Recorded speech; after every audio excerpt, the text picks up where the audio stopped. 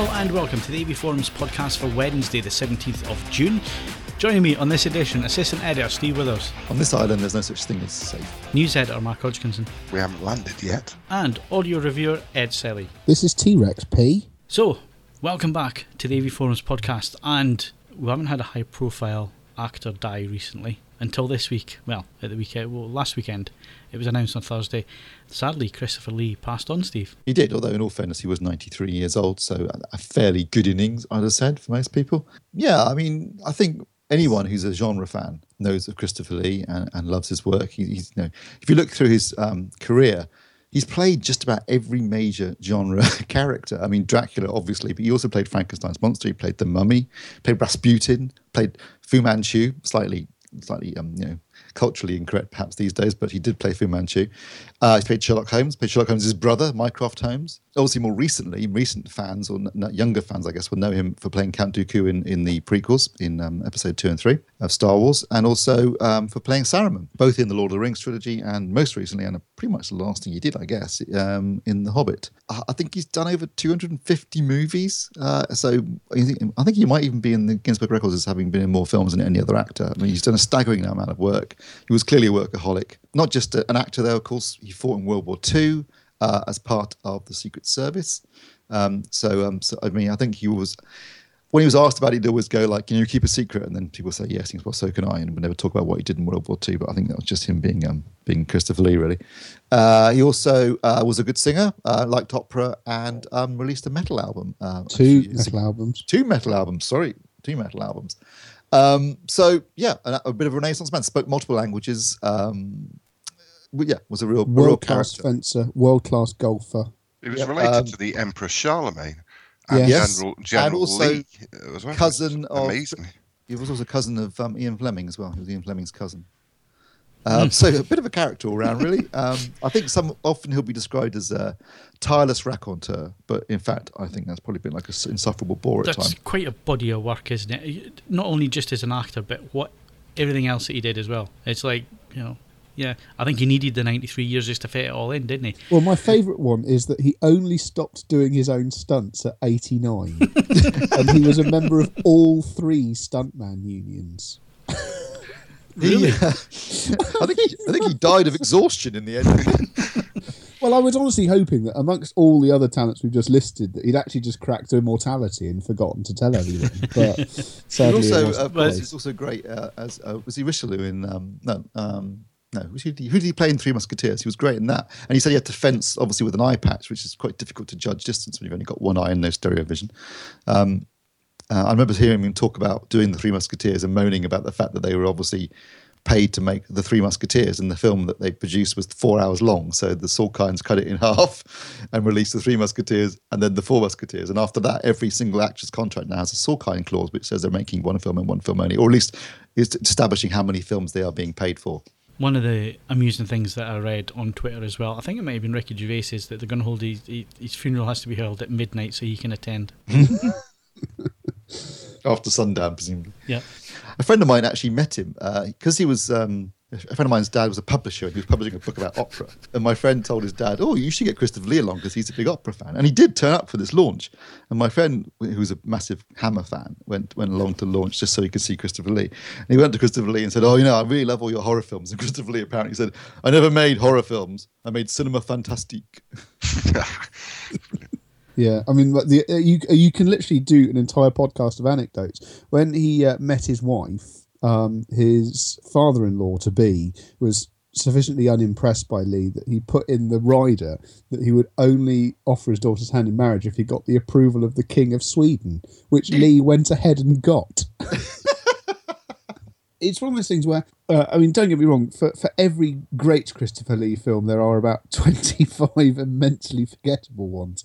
But there's fundamentally a breadth of activity and talent spanning such a long period of time that I don't know how many more people like that are left. I don't think many actors have a career renaissance in their 80s, though, do they? The way that he did. I mean, suddenly coming back with Tim Burton, who was a massive fan, put him in quite a few of his movies in his latter years, and obviously then doing Star Wars, being in 2 of the biggest franchises of the last 2 decades.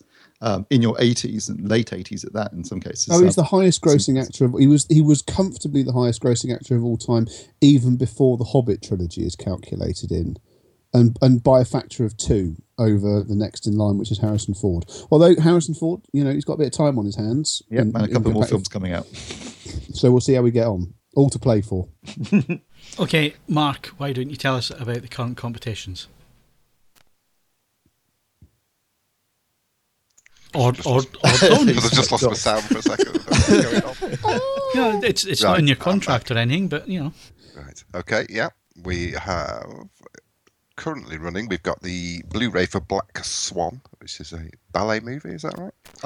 Ballet movie. Well, I'm only going to say one sentence here. I'm just going to say Mila Kunis and what's her face? Who's the other actor? Natalie Portman. Thank you.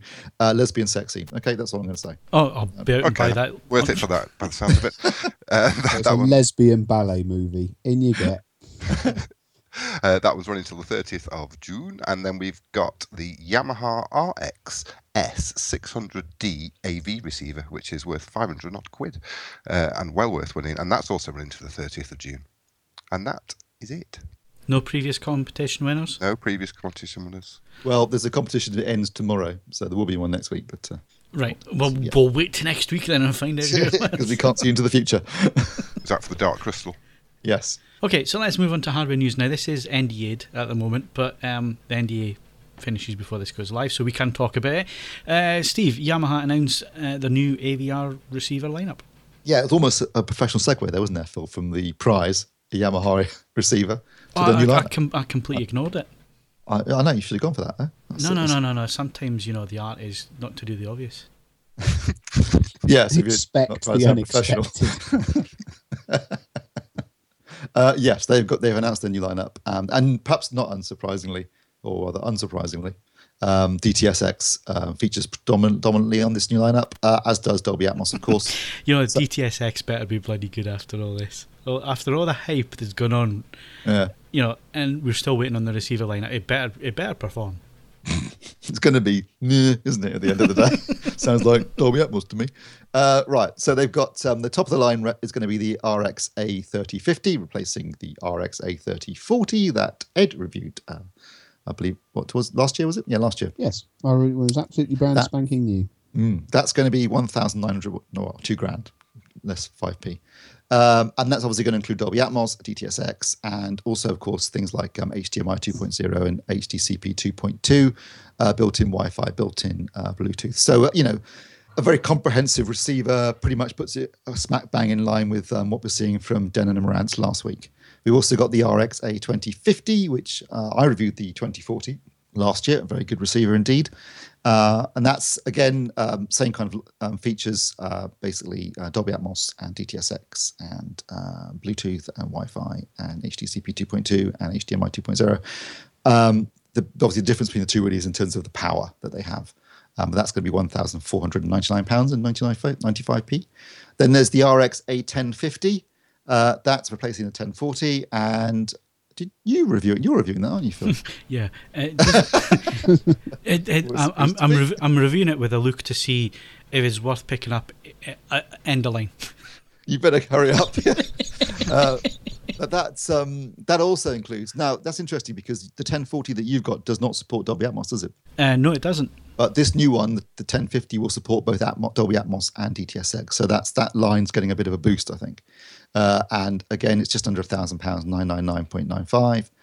Then we've got the RX A850. This is 900 quid.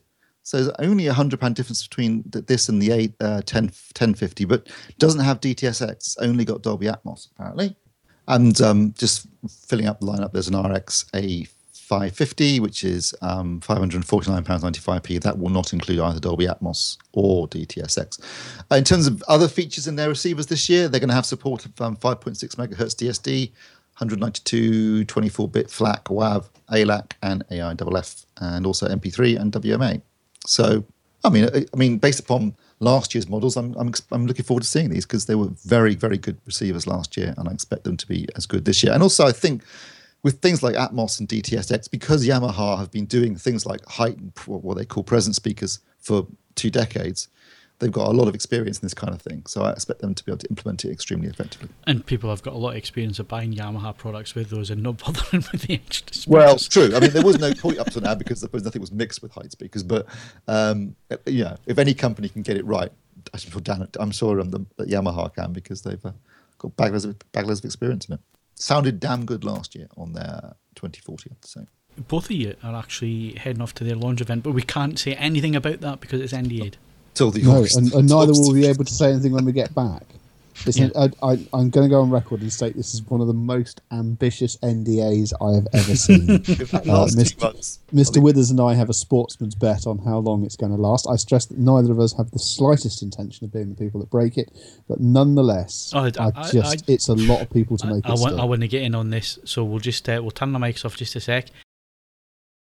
Well, let's put it this way: we're talking about a Europe-wide press with several hundred people attending all over Europe, plus all their dealers. If they really think they're all going to keep their mouths shut for 2 months, I'll eat my hat. Mind you, I had an NDA to sign the other day. I can't even say who it was for, and it specifically said, "You say anything, you pay us €10,000," and it's the first time I've ever seen that in an NDA. I'd love to if you'd won the Euro Millions. Just gone, yeah. Here we go. I'm on Twitter now. Your check's in the post. Right, I think we're getting well sidetracked now. Let's go to Mark. Mark, some news coming through the Korean press about LG and their production yields for OLED. Yeah, good news. Well, hopefully. Obviously, this is an area where everyone's struggled, and probably the reason why no one else but LG is bothering with OLED. But it's believed, it's no official announcement, but as you say, come through the Korean press, that they've increased OLED yields up to 65% for the panels, which I know this is the Ultra HD panels. They've actually got it higher with the Full HD, but no one's interested in that, unfortunately. So yeah, the up to 65%. The modules, they're also improving the production processes around them, because that's currently been a problem as well.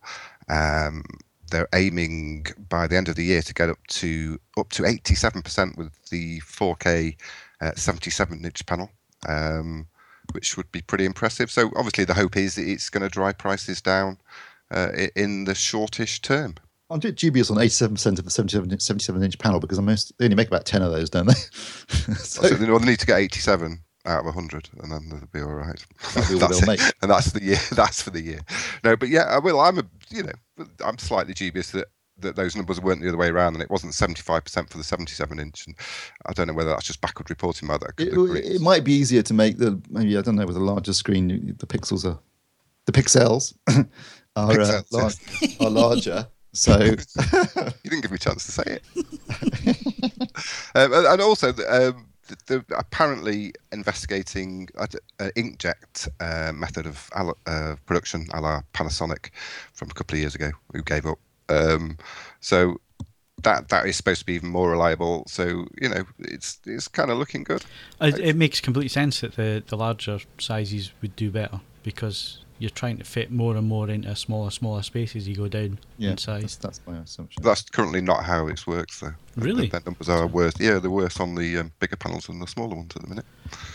Well, but it may be that there's something else about either the finish on the front of it, the dimpling that people have reported, or something like that. Maybe that's more of an issue that on a greater stress surface. Maybe the OLEDs are just dying. I mean, they're living compound. Yeah, well, we all die as to those screens, but all things must pass. Thanks for that, Steve. That's dead cheery. Good album. Right, so staying with LG, but we're going to move to 4K TV this time, Ultra HD. Not the flagship, because we've already reviewed that one. This is the 850, so a little bit further down the product line, Steve. Yeah, it sits below the UF 950 that we've already reviewed. This is the UF 850. Essentially, though, from what I can tell from testing, it's basically the same TV. The big difference between this one and the flagship model is it hasn't got the ultra slim panel, which I think, frankly, is a good thing. Because with the UF 950, the problem was because it was so slim, the only place they could put any LEDs was actually along the bottom. So you ended up with the sort of columns of lights sometimes, depending on what the content was. But because all the lights were at the bottom of the screen, there were none at the sides or at the top. This is just a traditional, LED lit panel. So you've got a much more uniform backlight and you don't have those problems with columns of light that you were getting from the UF 950. There's a little bit of banding on when I was watching the football yesterday. As a camera pan backwards and forwards, there was some banding in the image. I'm impressed you stayed awake.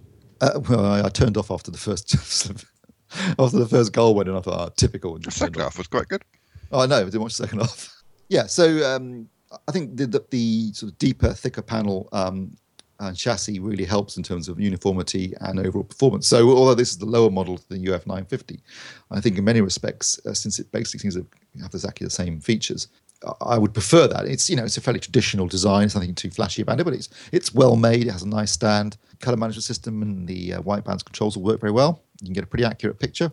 So they actually work. I They do. I don't mean this to sound disrespectful there, but LG are renowned for their stuff not working. Their stuff used to work very well, and then for about 2 years, they've had real problems with it. Yeah, if it ain't broke, break it.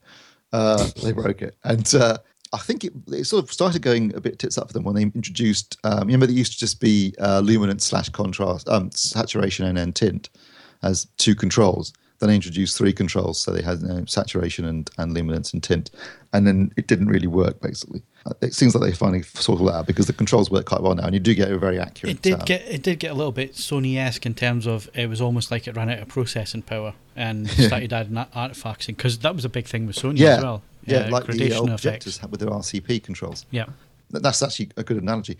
The only area where it's out of the box accuracy, as with a lot of TVs this year, pretty good. Accurate, very accurate, well, pretty much reference level after calibration, although tracking the saturation measurements, so 25 and 50 and 75%, not so good, very unsaturated in all the primaries, which means the picture doesn't have quite as much punch as it might have.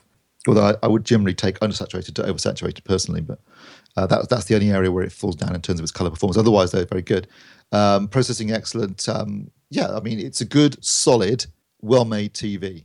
And given that it's cheaper than the UF 950 and it has a better backlight uniformity, I think it would be my preferable choice of the 2. But would it be your choice of the year? No. Obviously the year's not over yet, so who knows what we might see. I haven't seen the CX802 that Mark was talking about last week, which sounds extremely impressive. But you will, Steve. You'll get to see it. I will. And I've got to say, looking at Mark's review, some spectacular colour performance on that TV. That's just showing off there, that is, wasn't it? Yeah, it was really impressive. But then, their expertise is phosphors, plasma all day, and that's what they're using for the colour.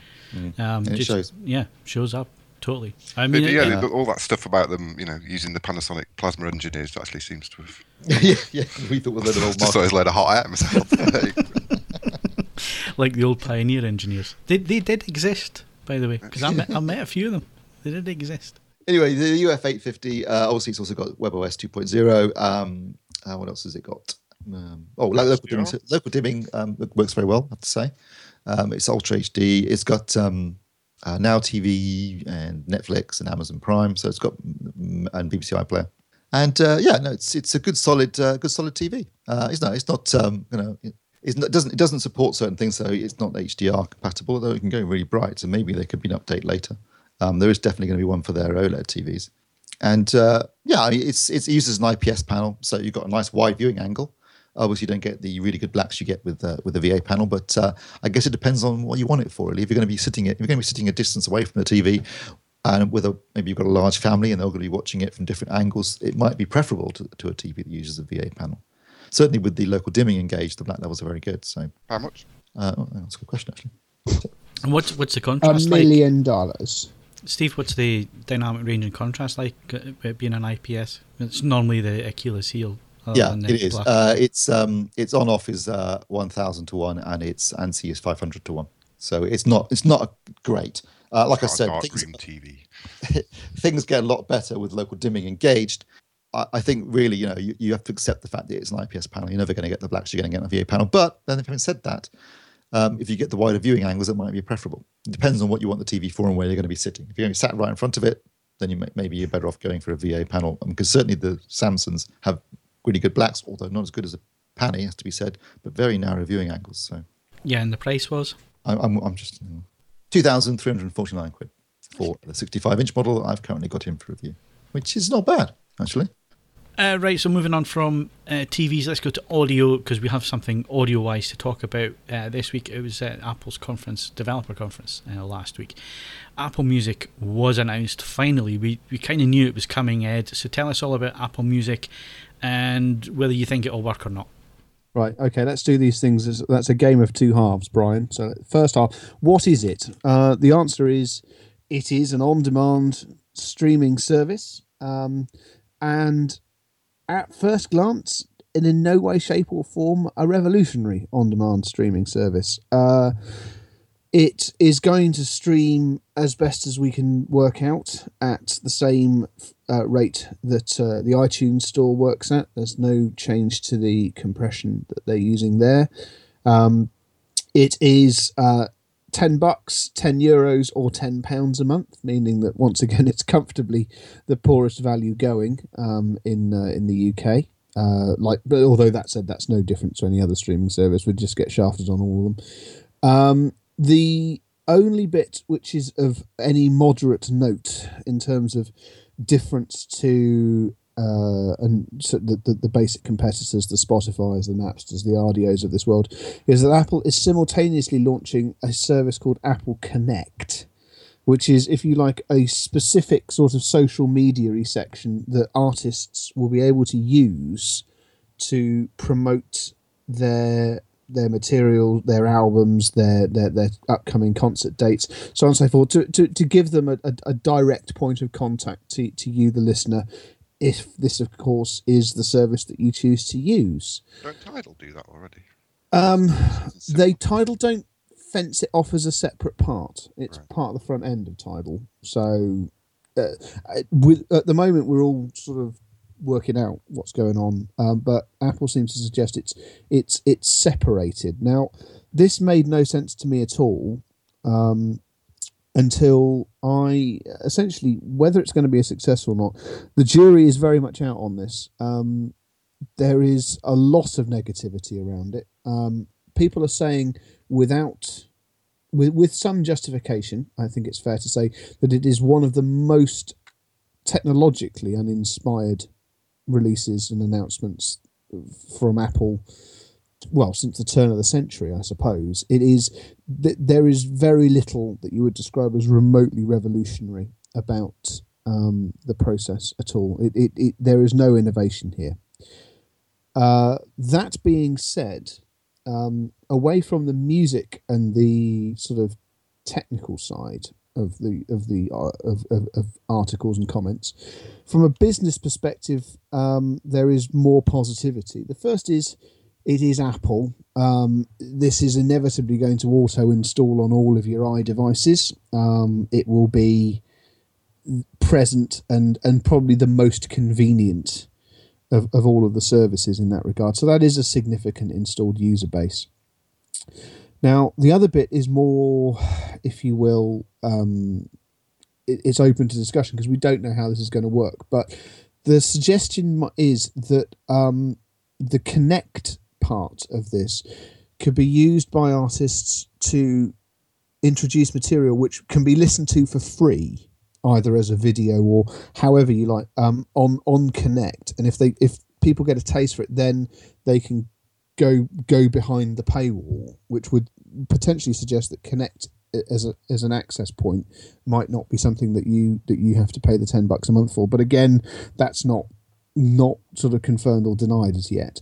And if artists can be persuaded to use Connect, and this installed user base comes on board, and the biggest if of the lot, Apple's rather cynical but I suppose necessary sort of legal pressure to try and end free streams on Spotify has any effect, then maybe they can make a success of it. But I mean, from a personal level, I just find it's utterly uninspired. It's not that there's no proposition here that makes me want to chuck in any existing subscriptions I might have. I think you've touched on it here, but I mean, for that type of thing, you got Spotify already.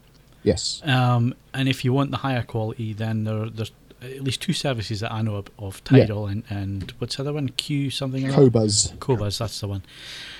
So if you want high res, that's taken care of. And I've got to say, Tidal, I can't fault it. I think it's superb service, and I've been dipping into it far more than I ever did with Spotify, and playing it a lot louder. Yeah, I mean, the other thing is that all of these other services don't have any loyalty to a given platform. I mean, Spotify in particular crops up on everything.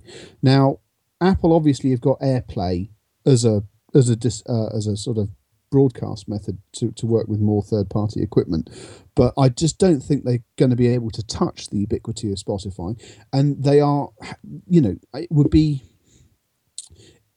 Either way you look at it, it's either commercial suicide to make the stuff work as well on other platforms, which they say they are going to support, but by the same token, you can't then match the breadth of what other people are working on if you just favour iOS and OS X as your platform. So I don't see how they're going to square that circle. I'm sure that they're Apple. They don't generally screw things up, so I'm sure that they've got it worked out, but it strikes me that it's always going to be an unhappier balance than just someone that does software. I think they're allowed to fail, aren't they? No, this is true, and there is a sense that I think this is as much driven by compulsion because iTunes revenues are down and they have to be in this, than a desire to reshape the world with it.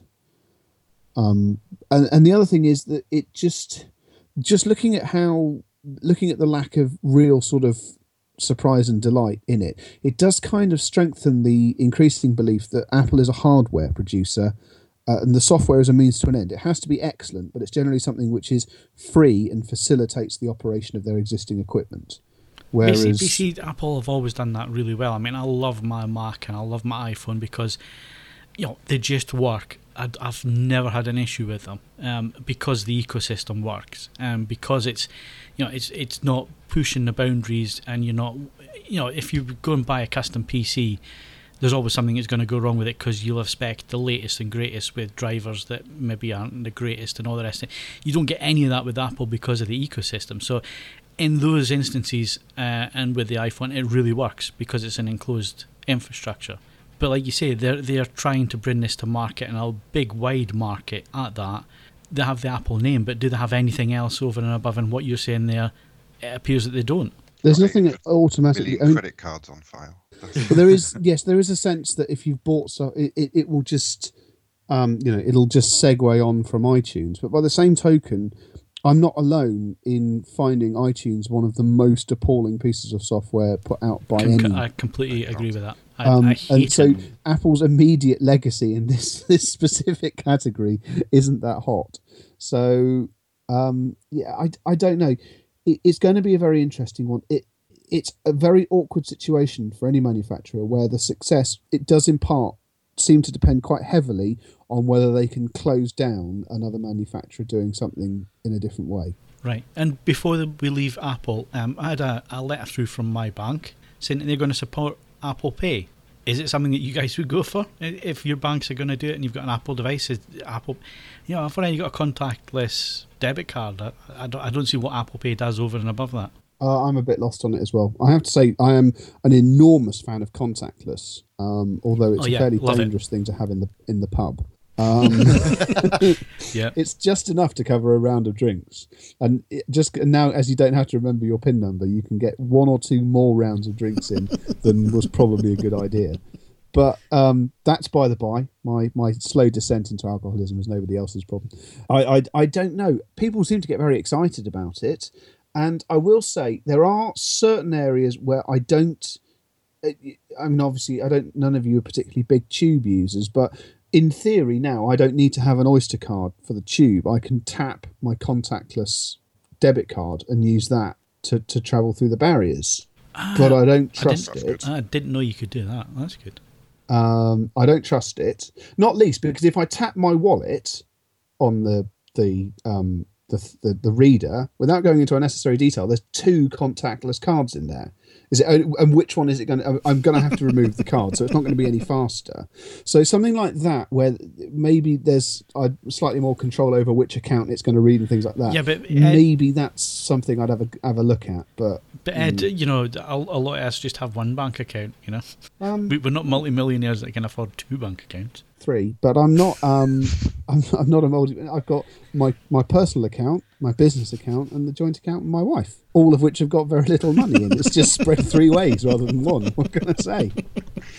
I don't know. People are a lot more excited online about Apple Pay than they are about Apple Music. I will say that. So, which is one of the reasons I brought it up, but I still don't understand it. Do you, Mark? No, not really.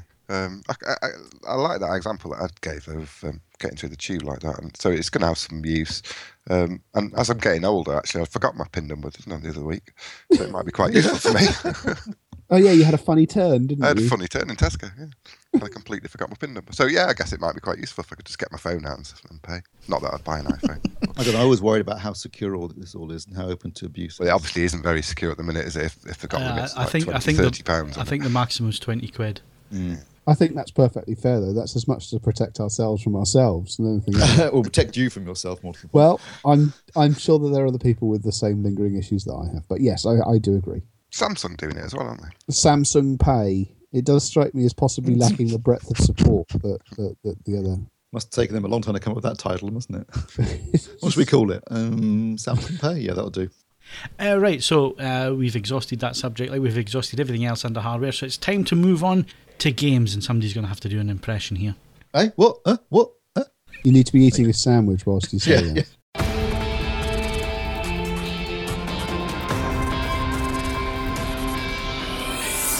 Right, so we move on to games news.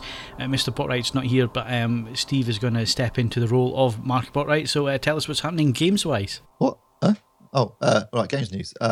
Well, the reason that Mark isn't here is quite simply because he's too busy preparing for E3, which kicks off tonight, and the games team are looking to provide us with coverage all through the week, and then after everything's been announced, they're going to do their post-E3 podcast, which is why the podcast this month is presumably a little bit late. Should have been out yesterday, It's been late every month this year. Yeah, all right, it's going to be really late though this month, isn't it?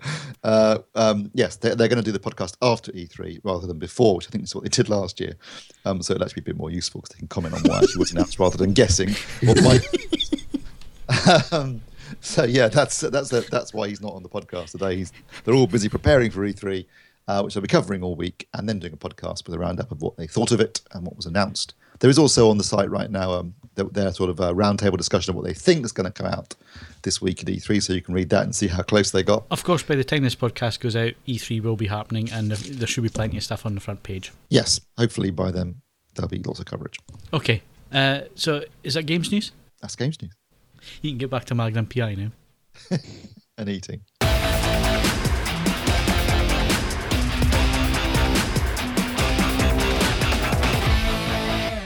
Right, we move on. Movie news. 22 years, Steve, and it's back at the cinema. So what am I talking about?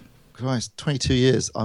Sometimes I feel bloody old. I was about to say, sometimes I feel bloody old, but when we get back to another subject later on in this podcast, I'm going to feel a lot older. Yeah. But 22 years, I can remember being at Leicester Square to see Jurassic Park.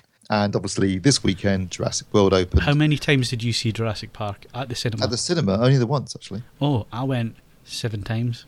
And I bought the UCI baseball cap with their logo on it as well.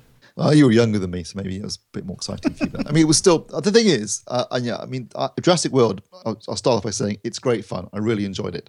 But, you're never, ever, with any film, I think, ever again, possibly, going to get the same impact and sense of, wonder that we got going to see Jurassic Park, because that was a groundbreaking film. I mean, in 93, we'd never seen... I mean, obviously, if you watch it now, you realise that they used animatronics a lot, and they deliberately and quite wisely, sparingly used CGI. But having said that, when we saw it in the cinema, I was thinking the same thing the characters say when they're being shown the part for the first time. How did you do that? It was groundbreaking at the time. It really had an impact. I doubt we'll ever get that again, because nowadays, and they actually mentioned it in Jurassic World. They're talking about making new dinosaurs because people want more and more and bigger and louder and more teeth, and that kind of describes how cinema's gone over the last 22 years. So it's never going to have that kind of appeal, but it was extremely good fun. The effects are very good. The story's interesting. The characters are interesting enough. I mean, you kind of miss the classic characters from the original films, but the new ones are okay. It entertains you. And basically, at the end of the day, that's all you really want, right? You want to be entertained for 2 hours, and it did that, and it did that well. It was exciting. It was funny. There were scary bits. The dinosaurs are really well done, and obviously, anyone who wants to know what the plot is, Jurassic World is the proper park, fully open, that John Hammond was envisioning in the original Jurassic Park. And because the tennis is dropping, they've basically genetically engineered new dinosaurs by mixing certain things together, creating the Indominus Rex, which then breaks free and then goes on a rampage. So that's the basic premise, and then after that, it's just basically run away, scream, and shoot at it and try and kill it. And yeah, I enjoyed it immensely, and I recommend it thoroughly. And over the weekend, it surpassed even the most optimistic predictions for its performance at the box office. It made over 203 million at the US box office, means it's second just behind the Avengers with the biggest opening weekend ever. 500 million worldwide, isn't it? Yeah, I was about to say second biggest opening world outside the US after Harry Potter and Deathly Hallows Part 2. But combine the two, single biggest opening worldwide ever for any film with 504 million, I think it was. Because I couldn't get in to see it at the weekend. Completely sold out. Yeah, unbelievable. $500 million in the weekend. I was gobsmacked. I mean, I thought it would do okay. I never, ever for a second thought it would do that well. It has been a huge, huge hit. And I should imagine it will probably continue to do well because I think it'll get good word of mouth. Kaz reviewed it for us on the forums towards the end of last week. I gave it 7 out of 10. I think 7 out of 10 is about right. It's a fun movie, enjoyable. Not as good as the original, not as groundbreaking or as good as Jurassic Park, but certainly way better than Lost World and Jurassic Park 3. But Jurassic Park, the original one, I mean, that's for me, that's my boundary point between films I classify as old, and then everything after that point is well, I mean, obviously 22 years, it's all relative, but it is nonetheless, I don't know, it's the first film that looked and still holds up, judged broadly speaking, under the conditions of modern film. God, I wish I was in your world, Ed. We'll come back to this whole age thing in blockbusters.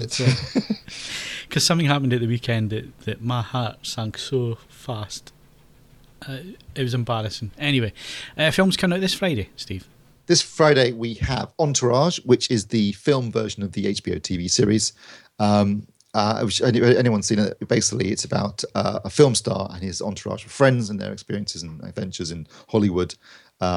I watched the TV. I think there were 5 seasons, and I actually watch all 5 seasons. And I used to really enjoy it. The first 3 seasons were great. They were kind of like an inside view of Hollywood, and you had all the agents, and you had the studio heads and various stars like James Cameron popped up in a few episodes because at one point the star within the series is making Aquaman for James Cameron. It was full of in jokes, and it was really funny, and I enjoyed it. 4th season, he developed a coke habit and got a porn star, Sasha Grey, as a girlfriend, and it all kind of went a bit downhill. And then the 5th season was absolutely appalling, and it just jumped the shark terribly. So unfortunately, I have no real interest in seeing the film. And having read the reviews that have come out pre its release, because it opened this weekend in the States and presumably got murdered by Jurassic World, it sounds like it's just more of the same. This time, Vince, the actor, wants to direct and not just star in a film. It was a show that started well and ended badly, I think it also suffers on the fact that the actor playing the star has absolutely no charisma at all, and therefore you wouldn't buy him as ever being a big star. Although Jeremy Piven plays Ari Gold, who's the agent, was the agent in the TV series, and now is heading up a studio, and he's actually quite funny in it. But otherwise, I think it's lost its edge. Also, we got Mr. Holmes, which stars Ian McKellen as an aging Sherlock Holmes who's retired on the South Coast. He gets involved in one final case, which sounds interesting, if nothing else. Looks interesting in the trailer, so I might be up for that. And also there's Accidental Love. Yes, thank you. Accidental Love. A film that got shelved for quite some time and was disowned by its director, which I think was David O. Russell. So I'm not expecting much positive there. Yeah. What could possibly go wrong? For some reason, that's the one I most want to see. So I guess what we're saying is this Friday, go see Jurassic World. Well, yeah, I think what's happened is, there was nothing out the week before Jurassic World, and there's not much out the week after. Basically, everyone's giving it a really wide berth, which is good news for Universal. Yeah. Right, quickly, Blu-rays. This week and next week, what are we looking forward to? We got Taken 3. Actually, Taken 3 comes out this week, but I forgot to mention it last week, which Kaz is reviewing. I'm not looking forward to that, to be honest. It was. I enjoyed Taken immensely. I haven't seen Taken 2 or Taken 3 because, frankly didn't appeal, and it got terrible reviews, even from Kaz, and he likes that kind of stuff. So I'm not in the queuing up to get that particular one. What else have we got coming out, Phil? Because I can't see my email right now. 50 Shades of Grey. Oh Christ, yeah, Yay. 50 Shades of Grey, which I did see at the cinema, unfortunately. All I can say is, unless you're being forced to at gunpoint, don't bother watching this. I'd rather sit and look at 50 Shades of Grayscale. Rather worryingly, isn't there a new book out this time from the guy's perspective, which talk about flogging a dead horse. Well, there's It usually would a lot of liven flogging, up if there isn't was some bloody flogging. But no, yeah, if there'd been some flogging in the film, that would have been a good start for a film that's supposedly about S&M. There was very little of that in it. It's a dreadful, dreadful film. It's an awful story, an awful book. Just give it a wide berth. The other film that's out this week, which I do recommend, I did enjoy, I have seen it, is Black Hat, which is directed by Michael Mann and stars Chris Hemsworth as a hacker who gets involved in basically a complot where a guy is basically hacking into various systems, and it's sort of a globe-trotting thriller with stuff in the US and in Europe and in particularly in the Far East and in China. And I did enjoy that, actually. It's I think it's got a slightly weak ending, but on the whole, it was good fun. Although I really wished Michael Mann wouldn't shoot. Well, he shoots digitally, but he shoots in a way that it looks really digital. You can shoot digitally like David Fincher and still look film-like, but his stuff looks like video, and it just ruins the cinematic effect for me. Yeah, what was the one that really stood out for me? A lot of Public Enemies?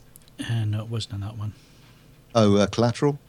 Oh, Christ. It's completely gone out of my head. Miami Vice? Ah, Miami Vice. That's what I said. I was wait for I.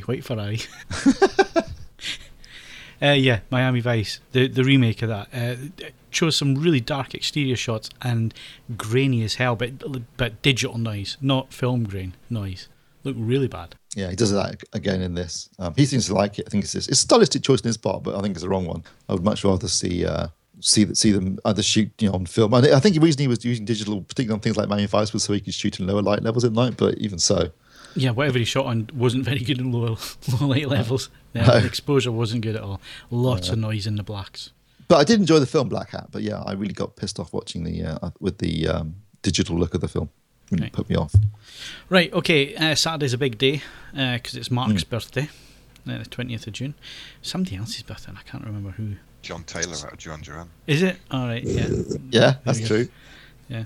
Somebody else? And me. Yeah, a bit strange is both reviewers' birthdays on the same day. Something dodgy going on there. Anyway, happy birthday for when it comes. But also, on that day, it's 40 years exactly since Jaws opened at the cinema. And, it's a well-trodden path now that we all know that it's highlighted as the first summer blockbuster. But even still, I had the Blu-ray delivered. When did it come out? Was it 2 years ago now? It would be 18 months ago to 2 years ago. And it doesn't matter if it's on the TV, if I'm watching it on Blu-ray, whatever. As soon as I get into that film, that is me. I will sit and watch it to the end. I cannot switch it off. It just holds my attention. It's in my top 3 of all-time films. But why? It's there's something about the film. I don't know who else here likes it. I mean, Ed, I've got a funny feeling you haven't seen it. Still not got around to watching it. That's shocking. Absolutely, I'm shocked. Even I've seen this. That it just reminds me of something that happened at the weekend, right? So I'm going to, long story short, I went for a test drive at the weekend. It was an open day. It was a launch of a new car. So I went to test drive it because I'm an existing customer. So I knew I'd get in and I'd get a shot of it, and I really wanted to have a go. So I'm sitting speaking to this sales assistant before getting in the car, because the guy that's going to take me on the test drive is busy. She's 22, trainee, and we're sitting talking and going on about living in Newcastle, and I happened to mention that when I first moved to Newcastle, there was me and a good mate of mine shared a flat in the city centre, and we nearly went bankrupt that year because we just partied the whole time. I think I was about 24 at the time. And I said to her that we went to this well-known club on the quayside and we bumped into M people who'd been playing at the Metro Arena, and she said, "Who's M people?" And at that point, did you break into a stirring rendition of Search for the Hero? No, but at that point, my heart sunk, and I just thought, you are old. You've just been showing up for being old. Well, if you want to feel old, how do you think I feel? Because I suspect I'm the only person here that actually saw Jaws at the cinema. I saw it at the cinema. Did it go on re-release?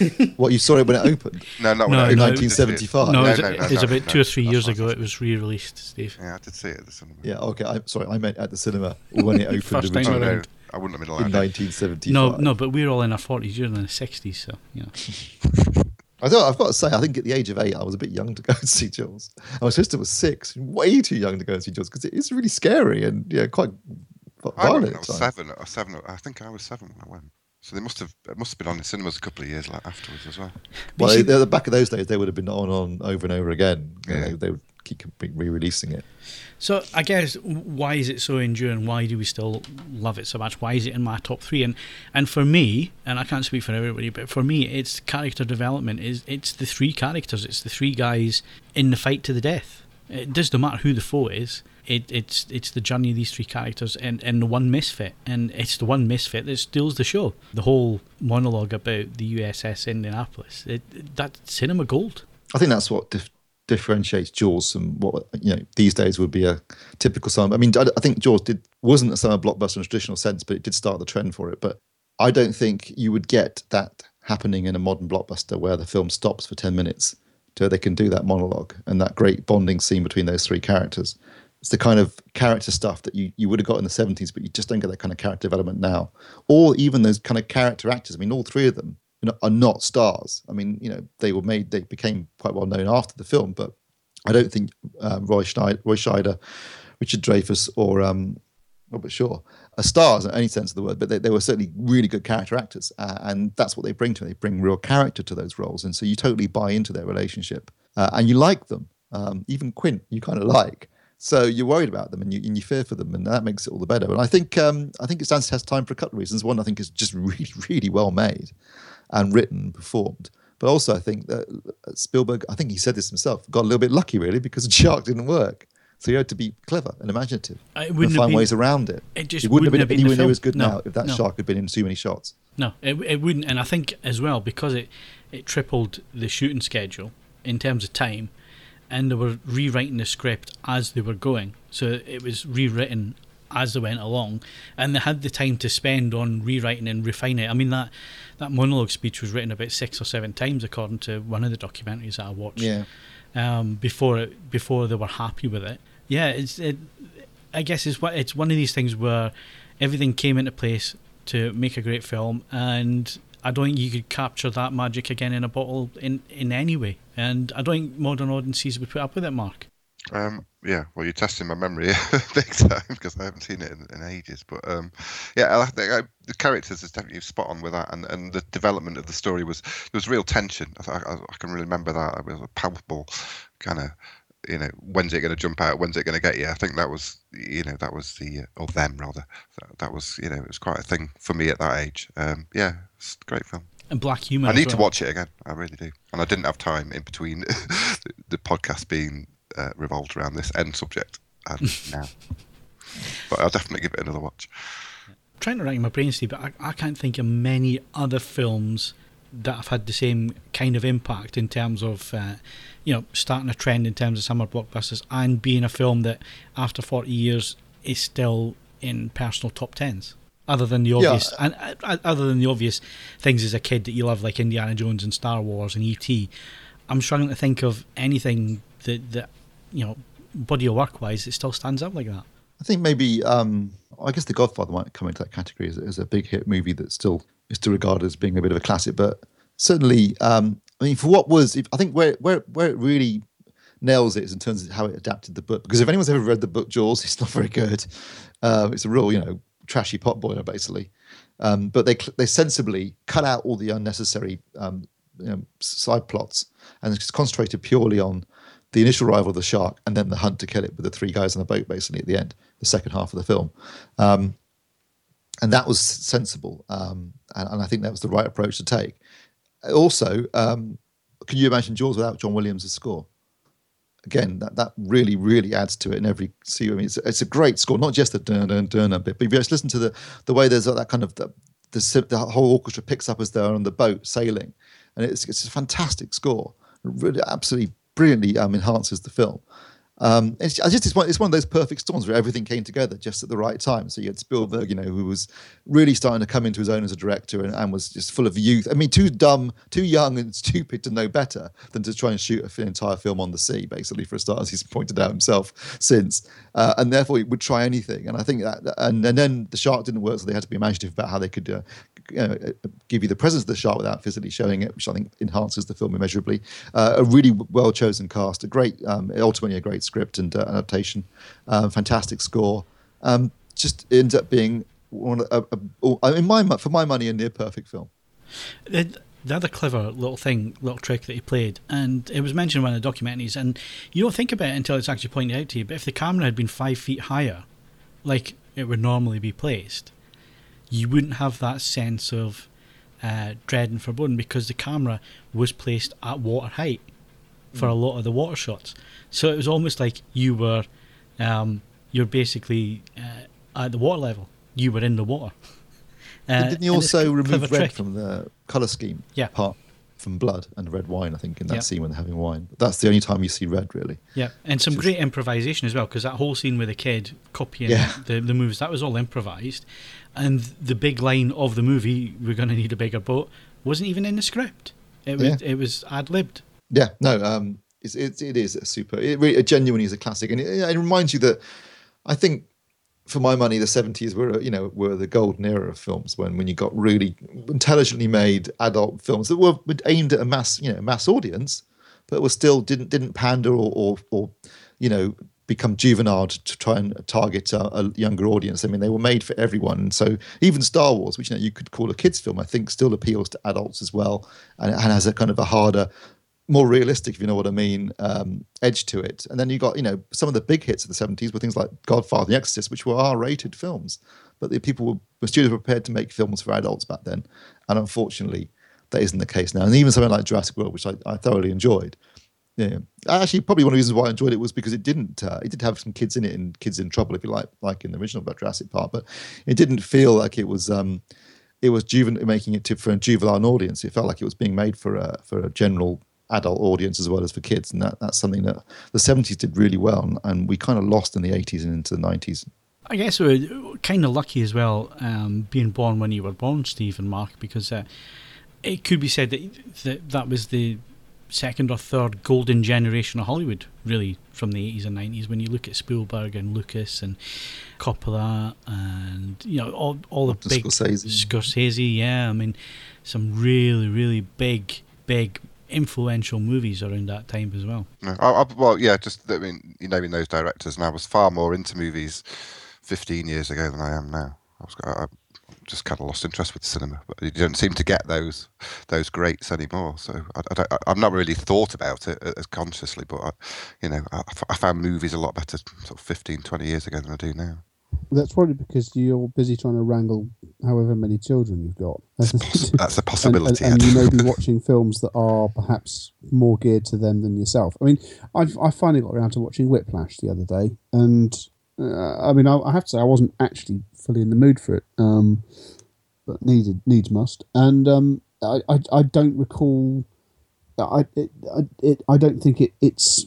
You can judge it by any epoch. There's no tricks to how it's done or anything like that. It's just a fantastic set of performances and beautifully shot and really well thought out. And I don't see that giving ground to anything from any era in Hollywood. It's just a fantastic piece of filmmaking, and neither does it have to be judged by doing anything which would have been impossible to do even all the way back to the 30s and 40s.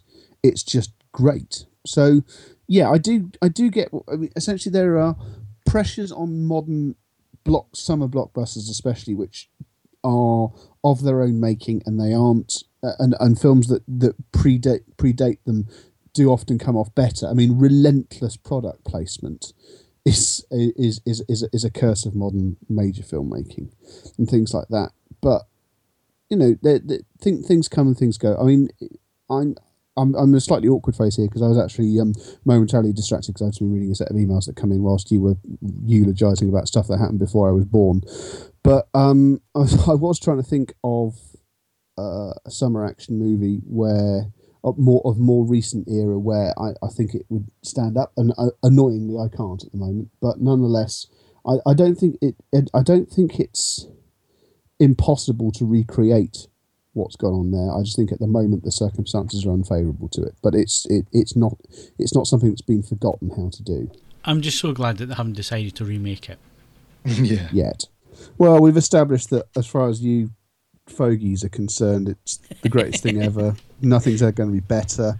Hollywood might as well just switch over to doing computer game voices. We didn't say any of that, Ed. But it is one of those rare where everything just comes together and it turns into an absolute classic. And I suppose in some way you could say that about Jurassic Park, the original.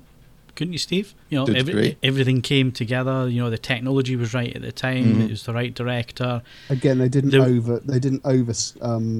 overcast it. No, exactly. I mean, Sam Neill. I didn't really know who Sam Neill was until after Jurassic Park, and I think it'd be fair to say that Goldblum hadn't had a hit since The Fly.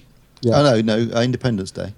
Was that before? No, that was after. No, that was after. Yeah. That was after. So I think he landed Independence Day on the strength. Sam Neill would always be known to those of us of a certain vintage as being Damien, the adult Damien in Omen 3, and also for playing Riley Ace of Spies on TV. But what's his chops in The Hunt for Red October?